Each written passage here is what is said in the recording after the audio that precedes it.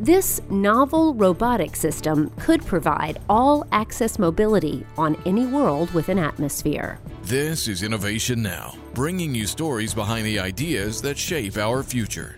NASA's Innovative Advanced Concepts is a visionary and far-reaching aerospace program, one that has the potential to create breakthrough technologies for future space missions. Not all of these early-stage technology developments will ever become actual NASA missions, but the ideas themselves often nurture new technologies that change what is possible in aerospace. One of the currently funded NIAC proposals is the Shapeshifter robot. Shapeshifter can fly in the sky, tumble over terrain, cruise into caves, float like a boat, and swim underseas. The revolutionary robotic platform, being researched by engineers at NASA's Jet Propulsion Laboratory, is made up of a team of small robots. These cobots combine and morph to enable different types of transportation. Shapeshifter can travel long distances over hard-to-access terrains, all while carrying out a diverse set of tasks. And thanks to NIAC funding, Shapeshifter just might be one of Titan's original Globetrotters.